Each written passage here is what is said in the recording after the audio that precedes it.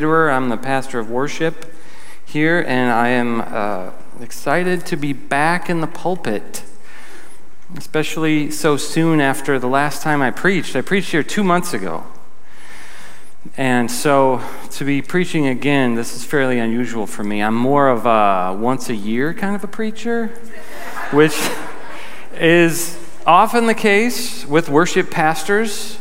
You know, typically they let you preach once a year, usually in the summer. And when you're done, they're like, "Oh, that was great, buddy. Now get back over there and sing, and we'll see you next year." Then you can sort of relax for about a month, but then the wheels start turning because you got to start working on your message for next summer.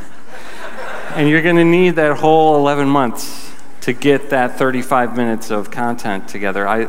That's a rhythm that works for me. 11 months to result in 35 minutes. So when they asked me to preach again after only 2 months, I was like, okay, but the message might only be 7 minutes long. I gotta warn you. I mean, I could stretch it to 10 if I talk slow. But they're like, no, 7 minutes will be fine. The people will love you. You'll be very popular. 7 minutes is what people want. So I was actually talking to somebody here last week, and I mentioned to them, like, yeah, I'm preaching next Sunday. And they're like, oh, yeah, where? And I'm like, here at Trigger Grove. And they're like, didn't you just do that? And I'm like, I know how you feel. I feel like this is a mistake, like in Monopoly, like when you draw the yellow card and it's like bank error in your favor. You're preaching next week. So we'll see how this goes, but in all seriousness, I have to tell you that I'm very grateful for the opportunity to do this. I love God's Word. I love to dig into God's Word. I love that this is a church that takes God's Word seriously and that we believe that God's Word has life-changing power and that it's worth studying. And I appreciate the confidence that is shown to me by Tim and the leadership of the church in letting me get up here and try to preach sometimes. It is not a responsibility that I take lightly. So I wouldn't want to even attempt it without committing it to the Lord in prayer, if you would pray with me for a moment.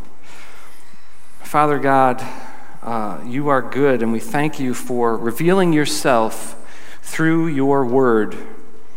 We thank you for the power that there is in your word, and we invite you to apply it to our hearts today as we hear it. Open up our ears. Open us up to receive what you have to say to us. I pray that you would fill me with your Spirit, guide the words that I say, and be with all of us. Fill us to overflow with your presence and your Spirit today so that we can draw closer to you and become more like our Lord Jesus through the study of your word today. In Jesus' holy name we pray. Amen. Amen. We're in a series called Follow Me, focusing on the apostles of Jesus Christ.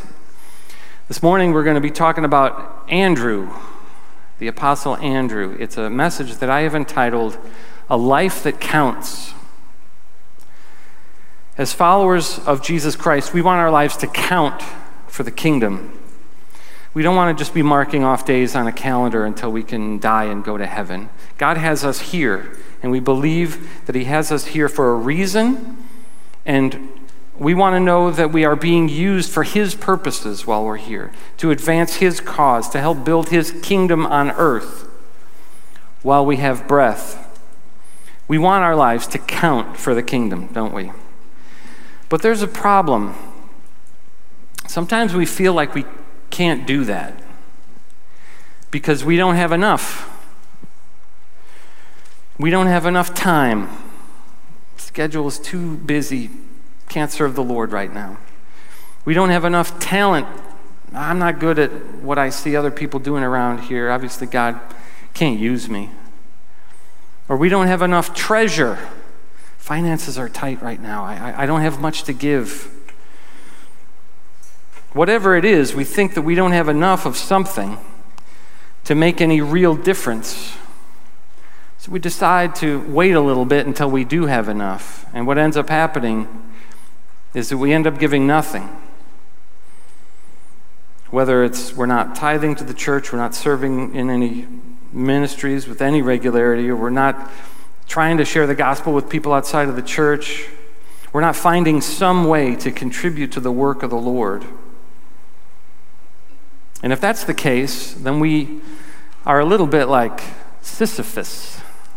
Remember Sisyphus? Maybe you learned about him in school. He was in Greek mythology. Sisyphus was the guy who was condemned to rolling a boulder uphill for all of eternity.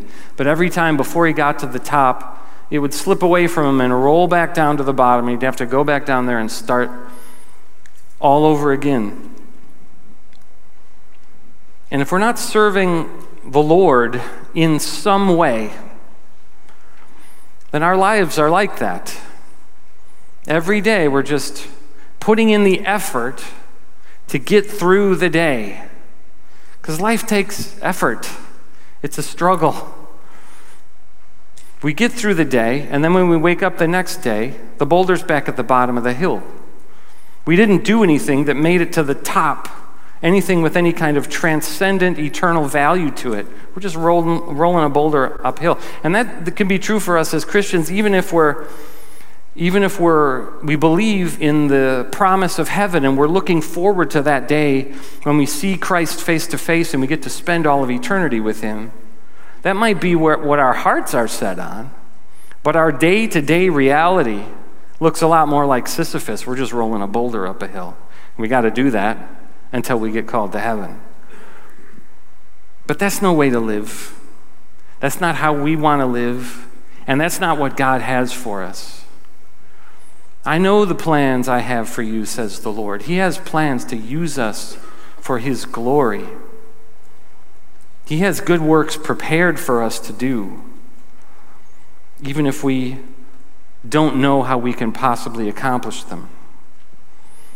We're going to look at a passage of Scripture this morning that shows us how God works through his people to accomplish his purposes, even when they don't have enough.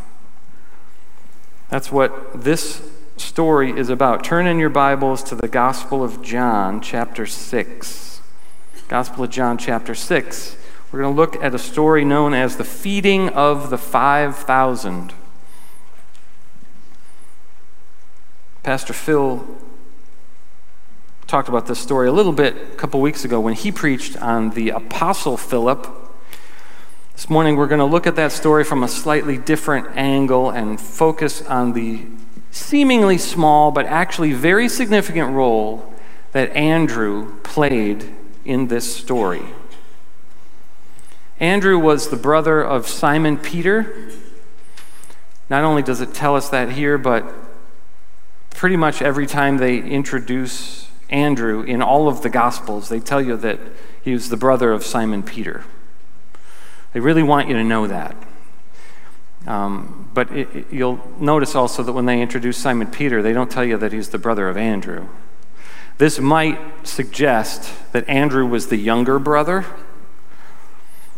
And it tells us back in the first chapter of the Gospel of John that Andrew was actually the first of the apostles to encounter and start following Jesus. So he has become known throughout church history as the first called.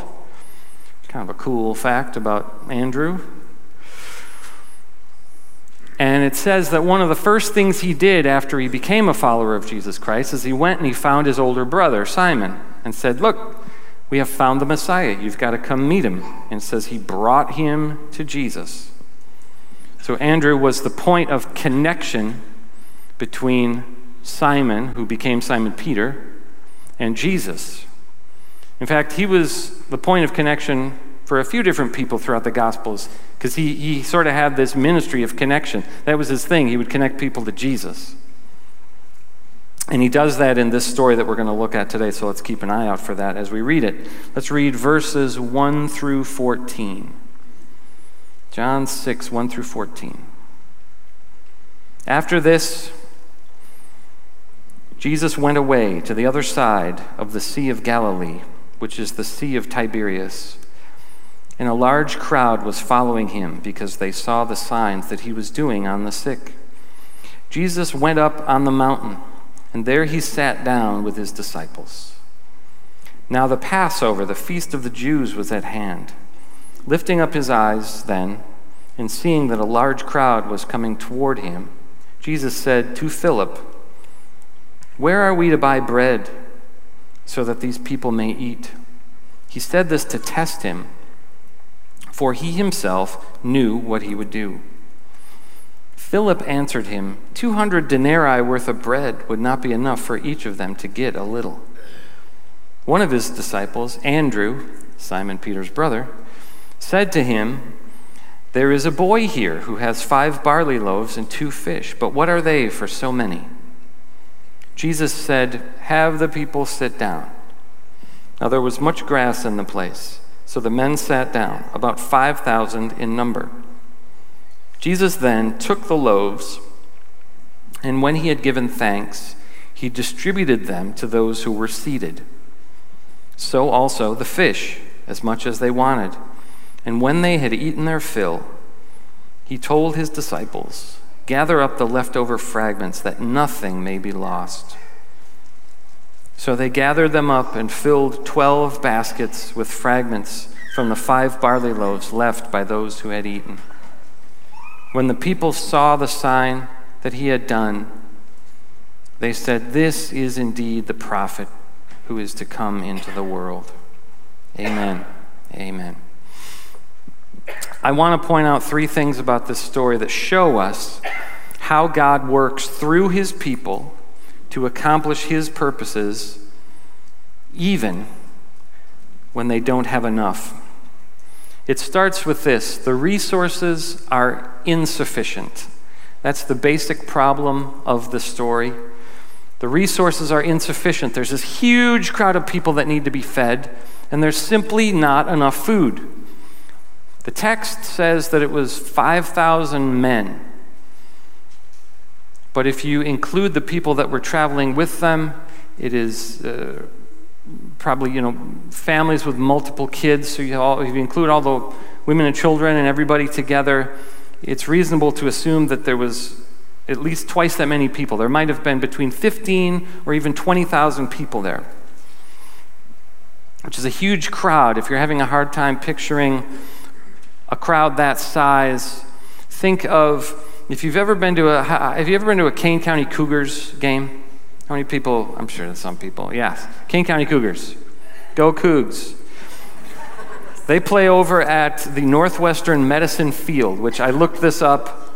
It holds 10,923 people. So you need 2 of those. So imagine, okay, you're at a Cougars game. It's packed, every seat is filled, and everybody has one person sitting on their lap. Which, aside from the fact that that's going to be a pretty weird night at the Cougars, that doesn't usually happen, but it gives you some idea of the massive amount of people that are following Jesus and his little band of followers there, his little band of disciples. So Jesus says to his disciples, "Where are we going to buy bread to feed all these people?" It's a rhetorical question because the answer is you can't do it. There's no earthly way to do it. And he addressed this question specifically to Philip, perhaps because he knew what kind of answer he was going to get from Philip. Because as Pastor Phil pointed out a couple weeks ago, Philip was a numbers guy. He's very practical. So he does some quick calculations, and he comes to the conclusion that even if they had 200 denarii, they couldn't do it. Denarius is about a day's wage.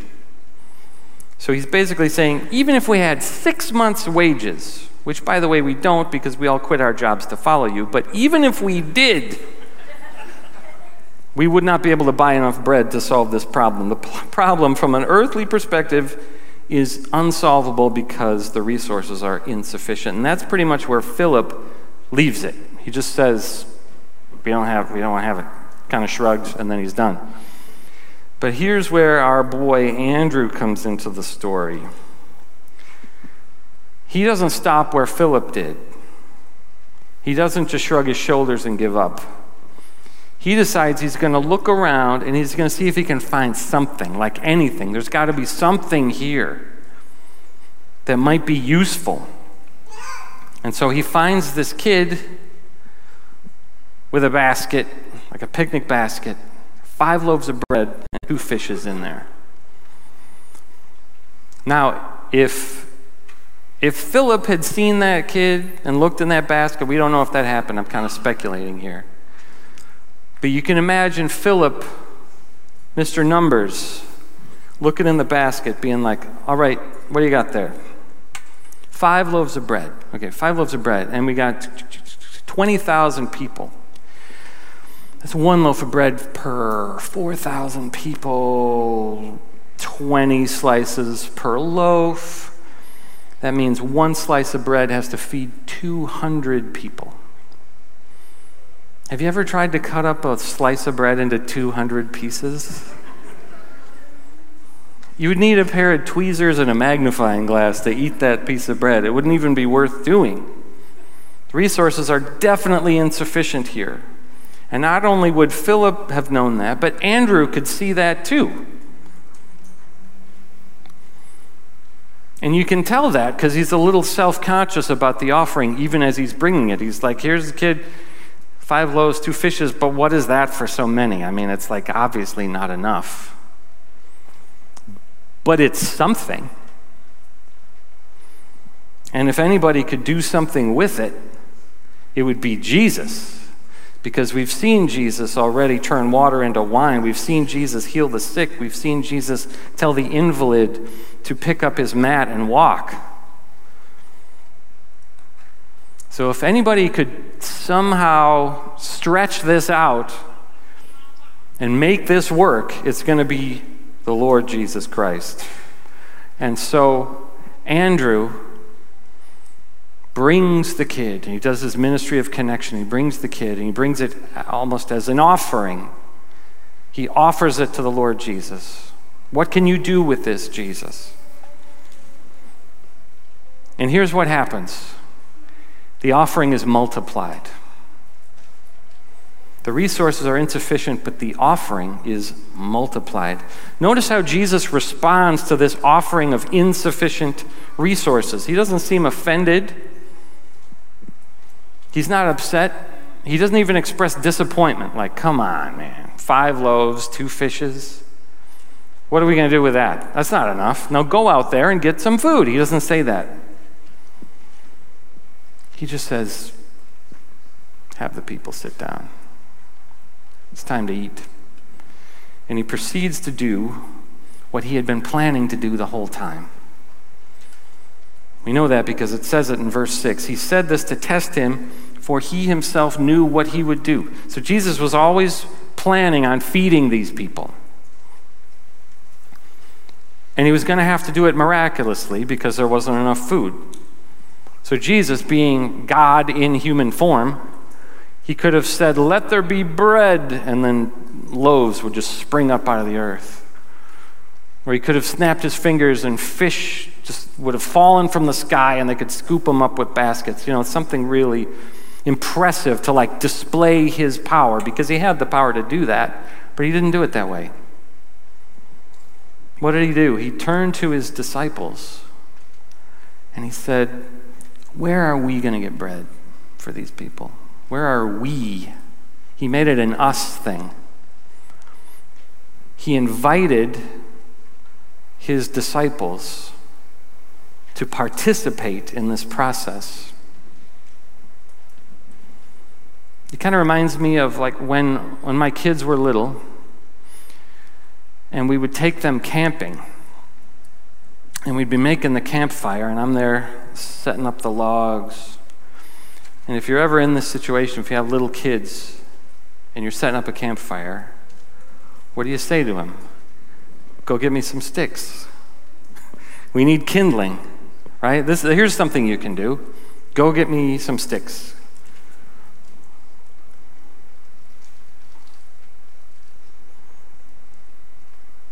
And when they come back, they go around, they forage around, and they come back with a little handful of twigs. And they're like, How about this? And you're like, that's great. Let's put them right there in the middle. That's what we need. Why do you have them do that?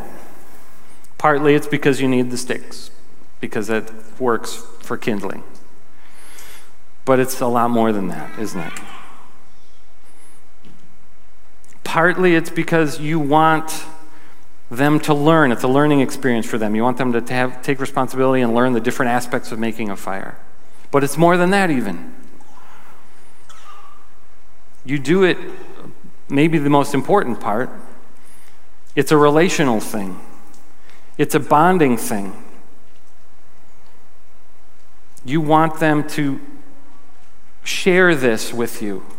You want them to come away from this saying, I helped Daddy or Mommy to do this. We did this together. I played a role in this. They feel connected to you. You feel connected to them.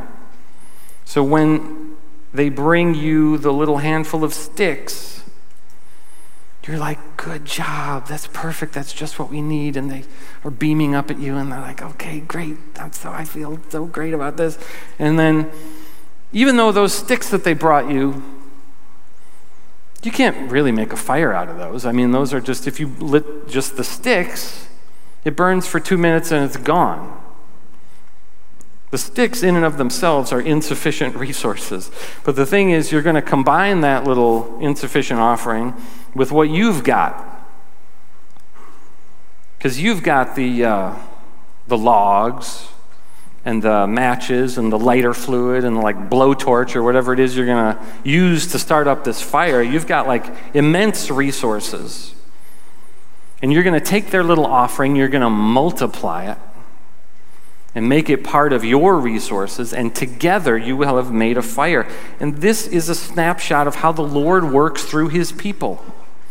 He invites us to be part of what he's doing. And he's going to take the little handful of sticks that we bring to him, and he's going to say, that's great.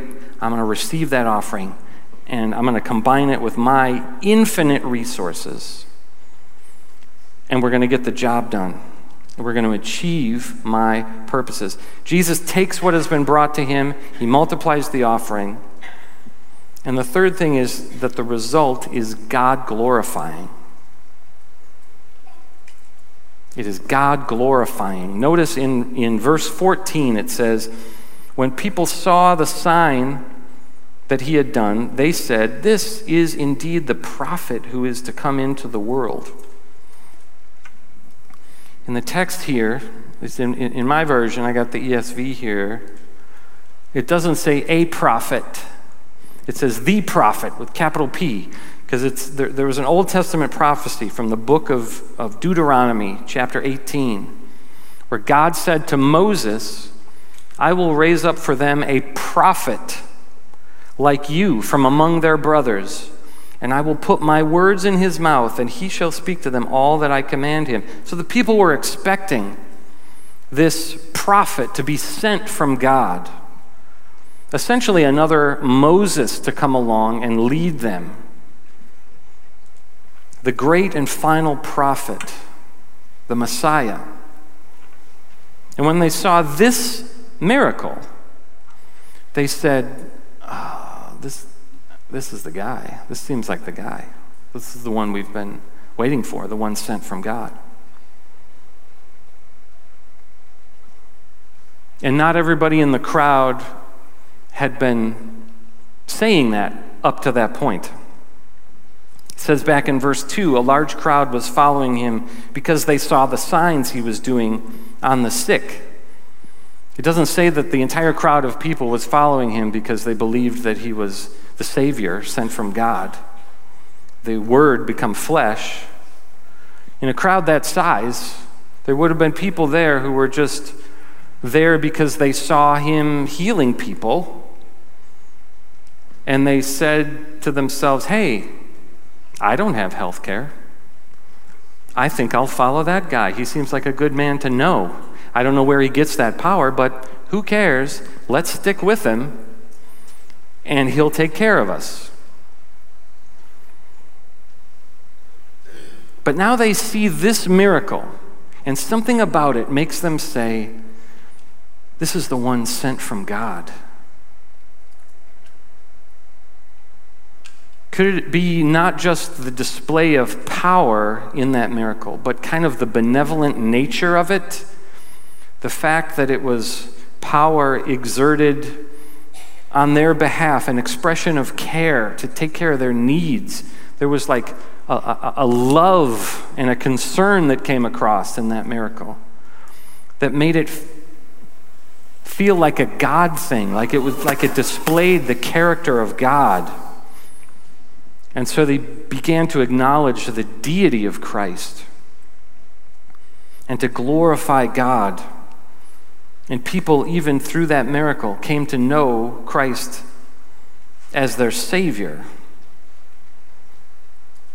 The resources were insufficient, but the offering was multiplied. And the result was God glorifying. This is how God works through his people. He invites us to be part of the process of what he's doing. And we bring him our little handful of sticks, and he combines it with his resources to multiply it in ways that you couldn't even possibly have imagined. I mean, the results of this were awe-inspiring. He took an offering of food that was only enough for maybe 20 people, and he used it to feed 20,000 people, and there were 12 baskets left over afterwards. It was more than enough. That is the God that we serve. So if you're here this morning and you're not serving God right now because you think you don't have enough, I'm here to tell you that you're right. You don't have enough. I don't have enough. None of us have enough to make an actual difference for the kingdom, because the needs of the kingdom are overwhelming, and the obstacles and opposition to the kingdom in this world are just intensifying, and those are, how can you even scratch the surface of it? We don't have enough. But the good news is you don't have to have enough. God's not asking any of us to have enough, because he is enough.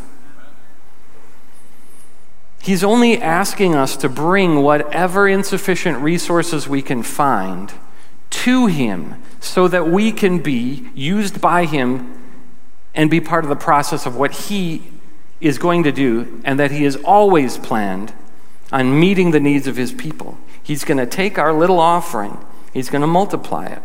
So if you're not tithing right now, for example, because things are tight, that's okay. Find $1, one cash dollar, and drop it in that box on the way out. Just do that every week. It might not seem like much. What difference does $1 make today? But God will take that dollar and use it, and the results will be multiplied for the glory of God.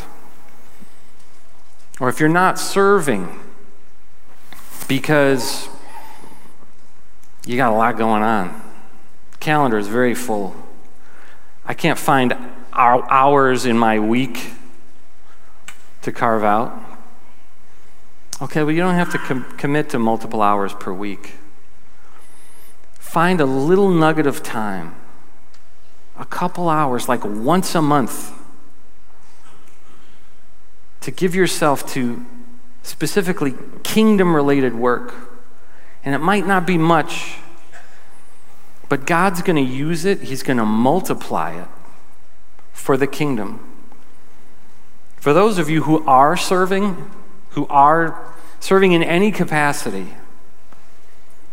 I want to encourage you to trust that God is multiplying that ministry that you're doing, and he's using it in ways that you might not even know about. We can get discouraged sometimes because we don't see the fruit of our ministry. We're just kind of plugging away at something. It doesn't really seem like it's producing a lot of fruit.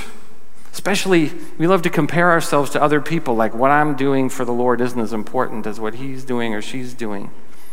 I don't think I'm making a difference. But the thing is, you don't see the difference that you're making sometimes during this life. You might not get to see all that until we are in glory and we see all that God has done with what we've brought to him unfold. We'll see this immense, beautiful tapestry of work that he did.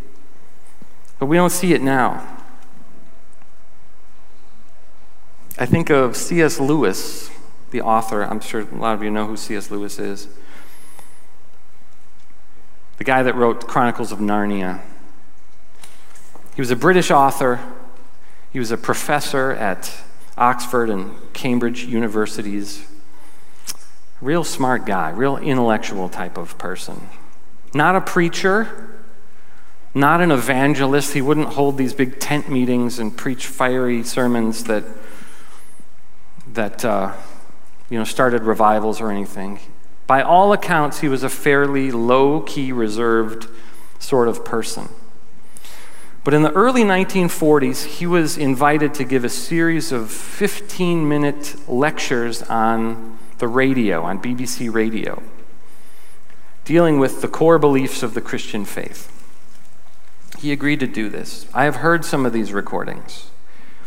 The content is very strong, but his delivery was unassuming, kind of dry. You might say a little bit stuffy. You might fall asleep listening to it. Not the kind of thing that would set the world aflame and start a revival, but it was well received. And the text of those lectures was eventually compiled into a book called Mere Christianity that was published in 1952. And then later, in the year 1997, I bought a copy of that book, and I got saved while reading it. Yeah, praise God. Praise God. I bought it just as part of a spiritual search that I was on because of circumstances in my life. I've shared my testimony here, but this was a pivotal moment. I bought this book, and I'm reading it, and then it's somewhere in the middle of it, there's this famous argument that he makes, but Jesus was either liar, lunatic, or Lord. I'm sure some of you are familiar with that. But it was reading that passage, it was like God turned this light on inside me, and I just got it. And I just, in that moment, was transformed into a person who now believed that Jesus Christ was Lord and had died for my sins. I wonder if C.S. Lewis had any inkling when he agreed to do that series of short lectures on the BBC. Could he possibly have dreamed that 50 years later, a printed copy of those lectures would be in the hands of some punk kid from suburban Chicago, and while he was reading it, God would use that to completely change his life and transform his eternal destiny and save the kid? I don't think C.S. Lewis saw himself as a global evangelist like Billy Graham. By the way, Billy Graham was operating at the same time, so he would have known who Billy Graham was. But C.S. Lewis is like, I'm no Billy Graham. His gifts were seemingly more modest and cerebral than that. But he took what he had at his disposal. He put it out there. He offered it up to the Lord. And the Lord multiplied it far beyond what C.S. Lewis could ever seen, even during his earthly life. Because I got saved by reading that 35 years after the guy went to heaven already. I never got a chance to meet Mr. C.S. Lewis and thank him for his work. But I will. I will. I have a feeling that if I thank him for that, he's not going to receive any of that glory. He's going to give it all to God, all the glory to God. Do you want your life to count for the kingdom? Start by letting go of the idea that you have to have enough or that you have to be enough to make a difference. You don't have to have $1 million to give in order for your contribution to make a difference. You don't have to drop everything, quit your job, and go into full-time vocational ministry in order for your service to make a difference and to count. You don't have to be up on a platform with a microphone in order for your gifts and abilities to make a difference. You don't have to be a world-class evangelist like Billy Graham for your sharing of the gospel to make a difference, for that to be a seed that impacts somebody in ways you might not even see immediately. You don't have to have enough or to be enough. You just have to do what Andrew did. You have to look around you and see whatever little thing you can find, whatever is at hand for you right now. And you have to say, as insufficient as that is, perhaps desperately inadequate, but you still have to bring that and offer that to the Lord. He will multiply the offering. He will make it count in ways beyond what you could have imagined, and ultimately, He will receive all the glory. Amen?